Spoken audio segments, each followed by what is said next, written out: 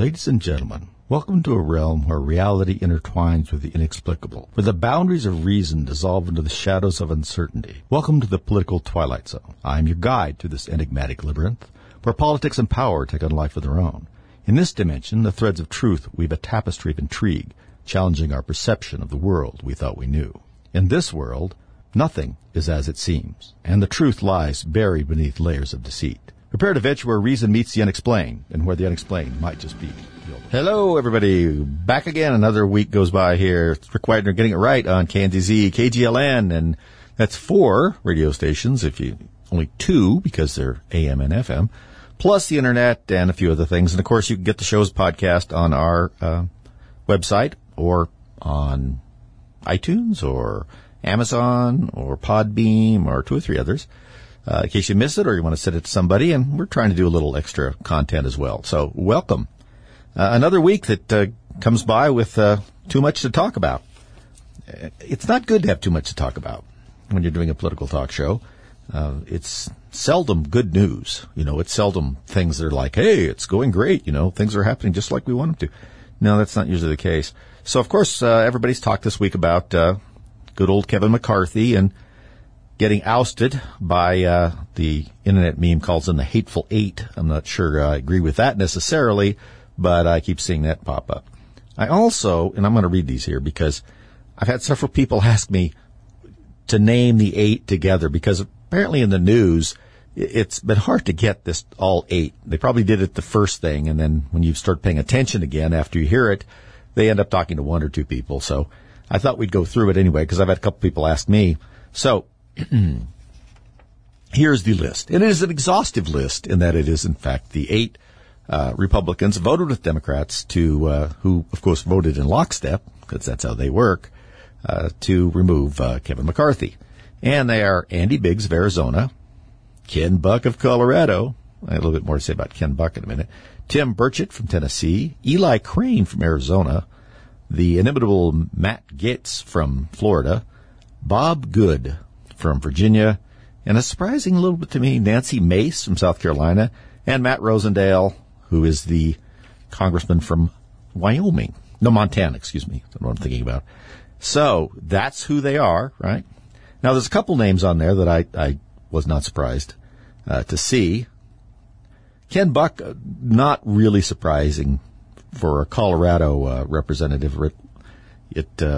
It's getting to be a little bluer here all the time, and I'm worried that Ken Buck is turning a little purple, but he's just an unusual guy. I met him years ago when I was a prosecutor, and he was the district attorney in Greeley. And he seemed like an okay guy, a little, I don't know, stern isn't the word I'm looking for, but you didn't get a lot out of him. But I liked him fine at the time. So seeing some of his positions is, this one's a tiny bit surprising. I mean, I'm not really that surprised, I guess, as I said earlier, if I think about it. But, he's had some strange votes lately. And, for instance, he's one of only 2 Republicans that voted against the impeachment inquiry. He just didn't think we should do it, which I personally disagree with, because I think we may not want to rush into impeachment, but the inquiry is necessary because there's just really no way to get this information any other way. And I also understand that we have a lot of regular business to take care of. And endless exposition on investigating people is usually not the best way to get business done. And we could see that by what they're doing with Trump. This is different because there's actual evidence here. I mean, real evidence about what's going on with Hunter, certainly, and certainly enough circumstantial evidence to implicate Joe. I mean, if you want to look at it, it seems to me that it's pretty much there. But, I mean, they want to ferret a little bit more out. I watched a little of the hearing last week, I think, and the questions were, of course, insulting and attacking to the Republican witnesses, they called, Jonathan Turley being one of them. But then they also had this strange approach where some of them would read into the record articles from like Fox or this or that, where they cherry-picked phrases out of it, says, well, there's no direct evidence that Joe Biden was involved. And they wouldn't put that in the record. And then they would also ask the witnesses if they had any first-hand knowledge, if there was a first-hand witness, rather, of one of these things. In other words, was someone standing there when a Chinese agent gave a envelope full of what looked like money to Joe? And, of course, there isn't anybody that does that, and it's pretty hard to find anyway. So there's like no hand-to-hand transaction that they've come up with. But they thought that was it. Well, that's it. If you don't have that, nothing happened. The hypocritical piece of that is, look at the nonsense that they generated about Trump under both his, quote, impeachments, and what little evidence they had of anything. They didn't really have any evidence, and the evidence that they were trying to put forward turned out not to be true, and people kept saying it wasn't true from the get-go. So now, all of a sudden, they're very difficult to convince. Yes, they want direct evidence, As I've said before, if hypocrisy was a fatal disease, Washington, D.C., around the Capitol, would be empty. It would be a little like something off of like The Walking Dead, except that there wouldn't be anybody walking. It's a little breathtaking sometimes when you see how these guys can turn on a dime and apparently have no memory whatsoever of their positions and their philosophy on those positions from just a year ago. That's apparently way too long in the past. But, here we are. Well, and if we're going to get into an interesting change besides McCarthy, look at Biden on the, quote, border wall. Now, I don't actually think Joe Biden makes his mind up about anything because he doesn't know where it's at, so he can't really make it up. But whoever is back there making decisions decided that having all of these Democrats in these blue cities, mighty blue cities, complaining that they're not doing anything about the migrant crisis, now that they actually have migrants coming into their cities, they're undocumented, as they would say. I would say illegal aliens, but I'm not even sure they're allowed to say that anymore. But now that they're being stuck with it, and it's especially bad for them, because you see, it's like Johnson in Chicago and Adams in New York. They're incapable of running the city normally. If everything's going right, they're incapable of running it. They're going to screw stuff up. So you put some kind of problem in front of them, and they will be unable to solve it in any meaningful way. And the only thing that they can do to solve a problem, if you ask them, is more funding. That's right. More funding needs to be found on this. We're just about to figure this out. We're right on the edge of solving this problem. If we just had some more funding from the federal government, hopefully tax dollars from people in Utah and Colorado and stuff, and we'll figure this out. Now, we haven't figured it out before. We've spent enormous amounts of money and had really nothing to show for it, but this time we'll get, that's what it comes for. This week, Mayor Adams from New York City is in Mexico City trying to, in his mind, which is a lonely place, I think, get Mexico to somehow convince people not to come to the United States and to avoid New York if they do. New York's just not the place for you anymore, especially since just a year ago, not even a year, he's talked about how welcoming he was. Remember when the first buses arrived from Texas when they sent them up there? Now, bear in mind, only about 13% of the people that are illegal aliens that have come into New York in the last 10 months or so have come from Texas. Most of them just come on their own. But remember how they had a welcoming committee at the buses, and one of the commissioners of this office of migrant affairs or something was shaking people's hands as they came off the buses and so forth. Yeah, that's not happening anymore. And there's a real outcry in New York and even in Chicago from a lot of the neighbors out there of where they're trying to put these shelters up. They're now putting them in parks. I saw also we're in California, by the way, this sort of a related topic, that the Fresno Teachers Unions would like to allow homeless encampments in the parking lot at their high schools. So you got that going for you. But now that there's really people are actually there, not so much. So they've somehow convinced Joe's handlers that they should build a wall. Wow. That sounds like a pretty good idea. It sounds like somebody else had that before. But you see, he would have done it. He's only doing it. He's got a very confused message on this about why he's doing it. He's doing it because he has to, because of the funding, and he's doing, it doesn't make any sense, but then anything he says does. We'll be back. All right, we're back. Thanks a lot for sticking around. Appreciate it.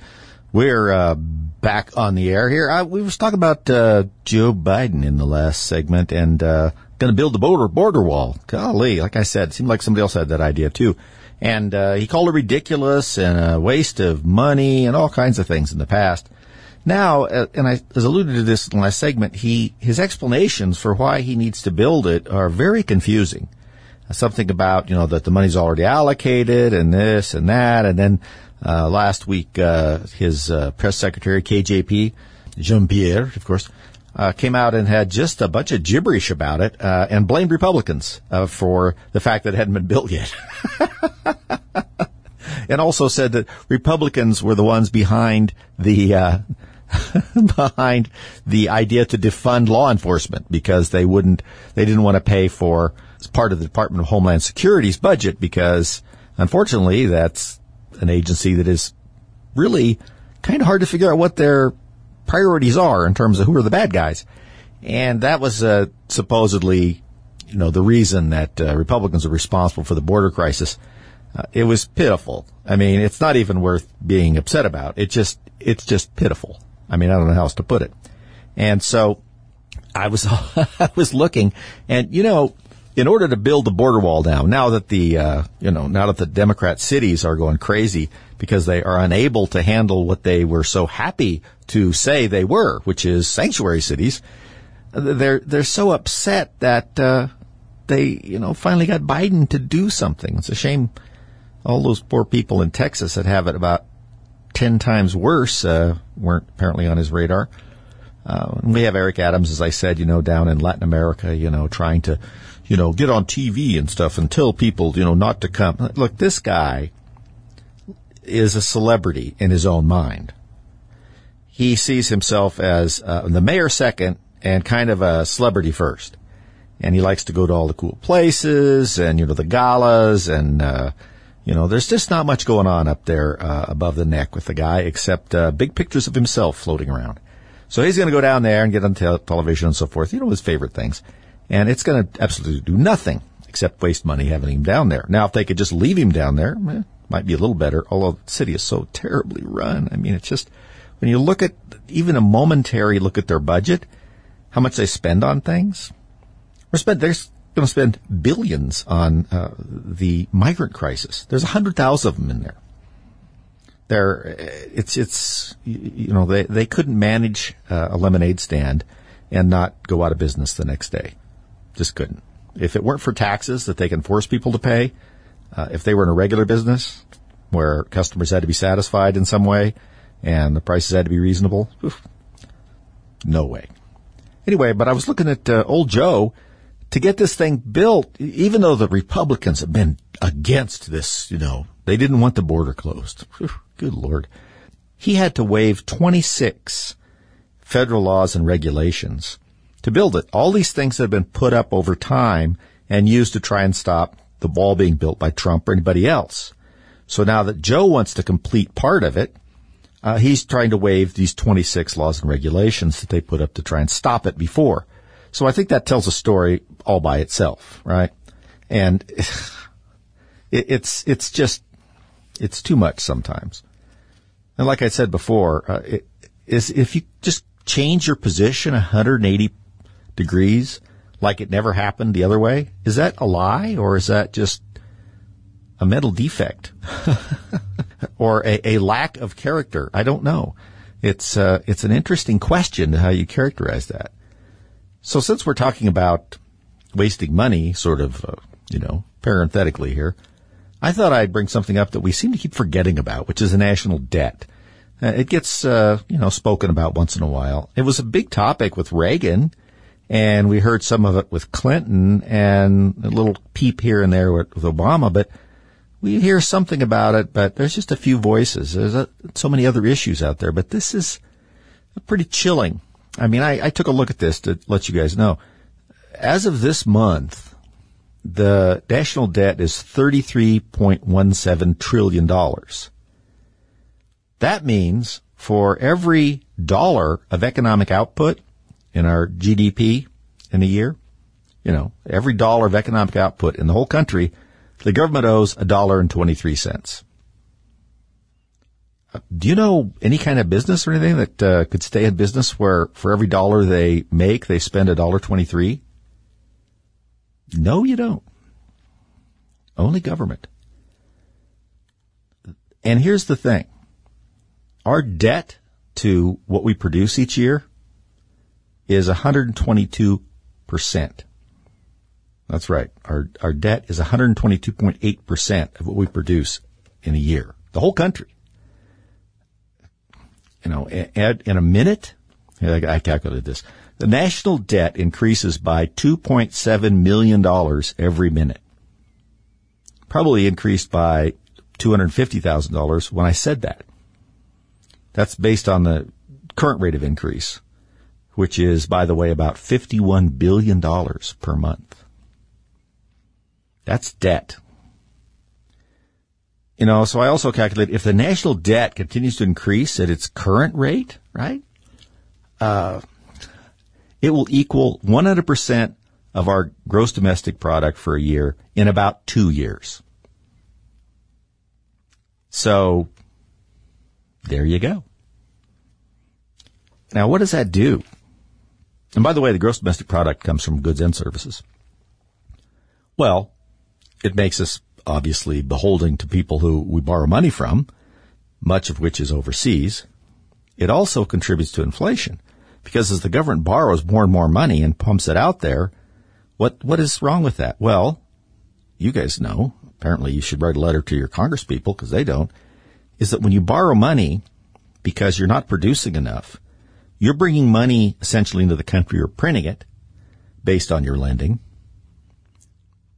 It exceeds your production, which means it's excess money over what you're producing, which means there's more money out there and the goods, which you are producing, remain the same. More money, same goods, prices go up. So that's what happens. Also, as the debt to GDP ratio continues to increase, lenders may decide they need higher interest rates because of the risk that we may not pay it back or we may be slow or whatever, so they can ask for higher interest rates on the financing of our debt, which we have to do. And so more and more of the yearly budget becomes directed towards the national debt, paying those payments down. You're not really paying anything down, we're just paying the interest. And as that continues, there's less and less funds available for other programs. And I don't mean just programs, I mean things like, the military, protecting the border. There's a whole lot of things the government's supposed to do that they seem to think is pretty, low on their totem pole in terms of what they think is important.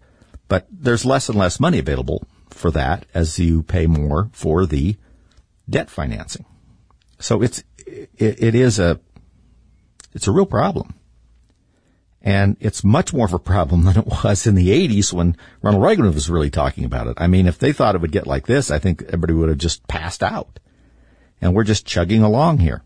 And if we lose we probably kind of nice to get the Senate, but if we keep the Senate in the same way it is now, during this next election cycle, and if we lose the House, I'm willing to put $1 to a donut that the Democrats will pass another act, Inflation Reduction Act, Full Employment for Democrats Act, whatever it is, which will essentially be more money that they'll distribute in an effort to really just buy votes for the next election. Their ability to look down the road and plan for our economy is only, at most, to the next election. In the past, it seemed like we had bad politicians, but at least they were looking a little further down the road.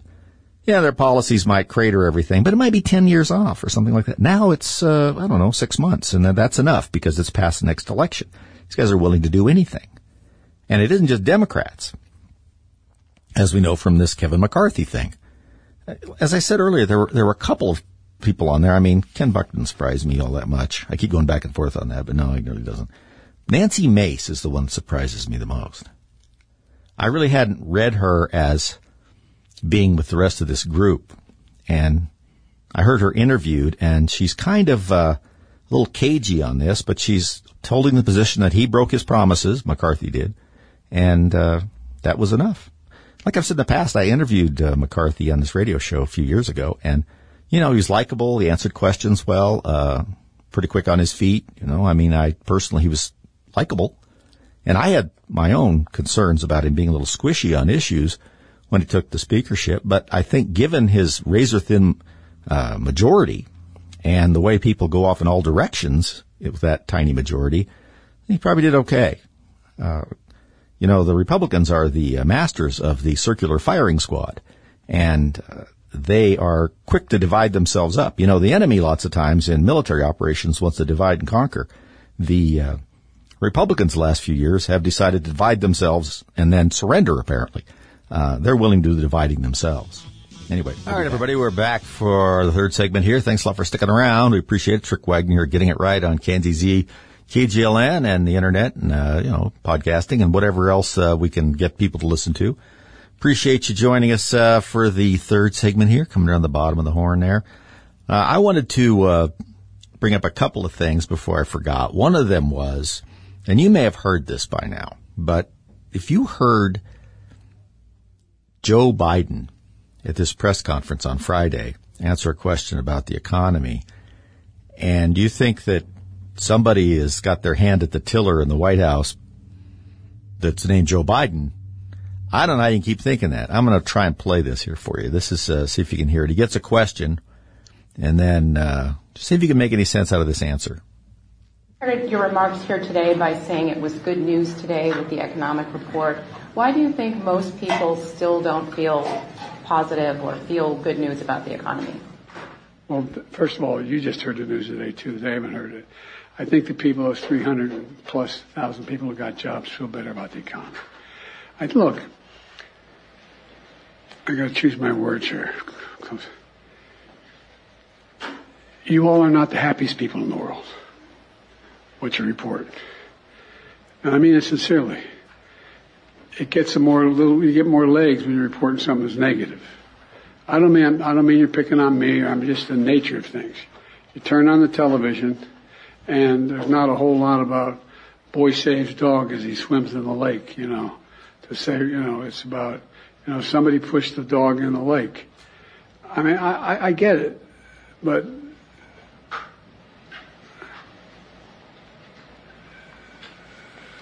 if you just listen to what's going on around the world.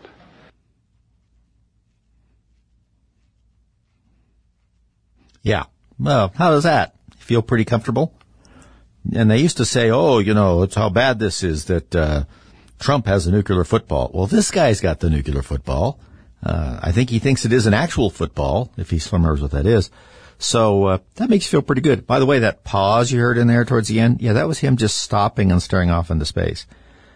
It doesn't fill you with a lot of confidence, right? And that's what other world leaders see when they take a look out there, and especially our enemies.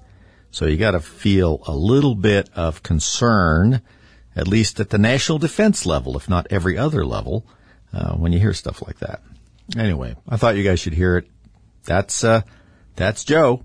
He's out there, he's never been cooler. Remember, he's the cool president now. Speaking of government here, I have some notes I wanted to get to, and there's some stuff that Victor Davis Hanson wrote. I know, I love his stuff. It just slams into you what goes on with the progressives when they get total control of something. And he's writing, and I put this up on the website, rickwagnershow.com. It's called California, the Great Destroyer. And that catches your eye, right? And I just wanted to read you a couple of samples of it, what he talks about was happening in California. Because this will happen anywhere that progressives like this seize control of all the branches of the government. In California, there isn't a single statewide office that's held by a Republican. And I think that there is 15 out of 50 some or something. I'd have to go back and look again of people in the legislature. They have a supermajority that are Republicans, so they can just get anything through they want. And they also probably can override a veto, but why would they? Because most of the time, Gavin Newsom signs anything that comes before him unless he thinks it's going to give him some bad press somewhere else. So here's something that VDH brings up. In 1996, the California legislature created a high-speed rail authority, and that right off the bat, is going to be a problem. And in 2008, they passed a $33 billion bond to build an 800-mile project to link Sacramento with San Diego. All right, that's 800 miles. That seems a lot per mile, right? And who exactly is going to ride this? And, $33 billion. Now, you have to say that the people in California that are responsible for this, they voted for this. And after the string of money-wasting failures that they've had there, you'd think they would know better, but apparently not. So you can't completely blame the legislature. So 15 years later, the plan has been scaled down. So now this soon to be, as they would say, which we'll see if it ever happens, high-speed rail is now going to go from Bakersfield to Merced, California. It isn't even half finished yet. It's only 178 miles instead of the 800 miles, right? The cost for the project now is estimated to be nearly $130 billion. And if they don't get it done over the next quarter century, they think that could double. And they also, as he points out, say that planners say they don't think there'll be likely to be much high-speed rider demand from the San Joaquin Valley residents willing to pay $86 to travel to supposed 200 miles per hour from Bakersfield to Merced. Think about that. It's absolutely crazy when you think about that. Now, if you go out to California, I guess you can see some Stonehenge-looking monuments out there that are part of this high-speed rail thing that have just been out, some of which have been for many years sitting out there. And that is emblematic of what happens, right? That's how this goes. Everything that they touch is either ridiculous.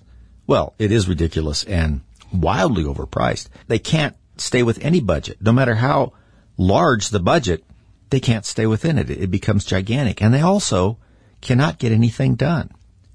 And part of the problem is that they have so tied not only businesses, private enterprise, but they've even tied themselves up with regulation, red tape, standards, environmental standards, constant study, so that even in the best of times, you're not going to get a whole lot of movement, right?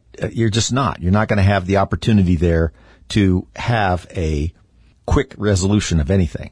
And that's something that you just have to think about as, like we say, a laboratory experiment. This is what happens historically when progressives are completely in charge. Everything goes to heck, right? I mean, I've never seen anything like it that is so constant. We talk all the time now about, go woke, go broke, this and that. Yeah, well, it's worse than that, isn't it? It's go woke, go broke, drive everybody else broke, and don't let anybody do anything or say anything. That seems the way it goes. New York also has a little problem, of course. As I told you earlier, Mayor Adams has been down, on TV trying to tell people not to come to New York, which people are just making fun of him, including the migrants that are in New York. Apparently he was also going to Ecuador so he could walk around and get his picture taken, I guess. I don't know what he thinks he's doing. He's another example. That's why I mentioned him. We're not in New York here, and I doubt if a whole lot of people are listening in New York. Maybe a few. And that's what happens. That's who you get when you're a one-party system. You get him, you get Kamala Harris, right? You get Gavin Newsom. You get Brandon Johnson in Chicago, who's even worse than his predecessor. He's also going to go to the border, by the way. So the mayor of Chicago is going to go to the border to inspect what's going on down there. Is that possibly going to make any kind of difference in Chicago? What are you going to be doing down there? He's not going to want the border closed. He's going to want them just to send them to somewhere else. They've been lobbying to try and the left has been lobbying to try and come up with some way to keep migrants in Texas. I don't think they'll be able to do that. And Josh Hawley, Senator Josh Hawley, has put a bill forward that I don't think will go anywhere in the legislature as it is configured now. But I like the idea, which would give the authority to the states to deport illegal aliens. See, right now they can't do that. It's totally up to the federal government, because in the days when people weren't crazy, they figured the federal government should be in charge of the border, not having states, be in charge of it and have different applications of the law and everything else, which can make sense. But nobody envisioned this kind of craziness. So now the states get overrun, the federal government will do nothing, and the state of the law is that they're not supposed to do anything with deportations or even immigration that way. And it just goes on. And they have no intention of changing it. Even if by some odd chance this were to pass from Josh Hawley through the Senate and then even the House, of course Biden would just veto it. It's not going to give states that kind of authority. I mean, really, if you'd asked me 20 years ago, I would have said it was a bad idea to break that bond of having the federal government controlling immigration, because it would have let California, God knows what California would have done. Well, now it doesn't matter because the federal government's not doing anything. California is completely happy with it, apparently. There's something like a third of the population in California that wasn't born in the United States. And I think that I read someplace they have 40% of the homeless in the United States. They have, or the unhoused, and they have a terrific percentage of people on welfare. I'd have to look that up, or on state assistance of some sort. And a tremendous amount of them are also on CalMed, or is it MedCal? I can't remember which is the Medicaid portion of California's project on trying to get health care to apparently universally. It's run very poorly. It's extremely expensive, and it's eating up huge amounts of the budget. I mean, California, which used to have budget surpluses, is now running tremendous deficits and trying to figure out how to pay it. Yet they will not stop these ways of spending. So look at that. This is the future if you're not paying attention. We often talk about how trends started in California. Well, we see how the trends in California have spread now. Now, where I'm at in Colorado, it does look like we're trying to head that direction. There's a lot of people with room temperature IQs in the legislature that think that anything happens to California is just Jim Dandy as far as they're concerned. And we should do that here. I worry about some of the citizenry here. Not so much the western slope, but kind of the state in general and the eastern slope for sure. And like I keep saying, in Colorado we have no more bags, right? No more plastic bags of any kind. And if you want a bag, sometimes I guess you get a plastic bag, but there's no more that are free, or a paper bag, you have to pay a dime. And I think 7 cents of that goes to the state and 3 cents of it goes to the store. Well, like I've said before, I mean, the stores were paying for bags before. Now you're paying them if you want one. And I would think that people would be more upset about it. Now, I know that they are. I mean, everybody grumbles about it, that they're being sent in with their little sack to carry their groceries home. Some people, of course, like it because it's virtue signaling in some bizarre way to pack your vegetables in a bag that's probably crawling with bacteria after a while. But nevertheless, there doesn't seem to be any movement to try and repeal this. We could put together a citizen initiative, put it on the ballot to repeal that prohibition. But I don't see anybody doing it. If they are, I haven't read about it. And it disturbs me a little bit. Because even though it seems like a small thing, it doesn't seem like a small thing every time you go to the store. It's very irritating, and it takes you a lot longer to check out. And if you bring your own bag, it's no fun. It seems to me that if you allow things of that size, small as they may be, but as impactful on some daily thing you do or weekly thing you do, and allow that to just slide without any kind of real voice against it, what else will you let happen? I mean, a government that you don't say anything to when they tell you you can't get a bag from a store to carry your groceries home in is likely to do a lot of other stuff, especially if there's no line drawing by the population to say, hey, that's too far for us. That's crazy. It doesn't make any sense. And if you ask them why they did it, I mean, it gets really fuzzy fast about, what this is supposed to be doing. And we are all, of course, becoming serfs to the idea of climate change. And everything is climate change. Everything contributes to it. Everything is caused by it. There's no natural disaster on the planet that isn't caused by it. There's no possible outcome of anything over the next 10 years that isn't affected by climate change. They've even said that the challenges for the military, our military, is, of course, fueled by climate change. There you go. Because they see these, this is the theory, these populations move because of climate change. Populations have always moved because of climate. Droughts, or rather too much rain. I mean, we do have climate change. We call it weather.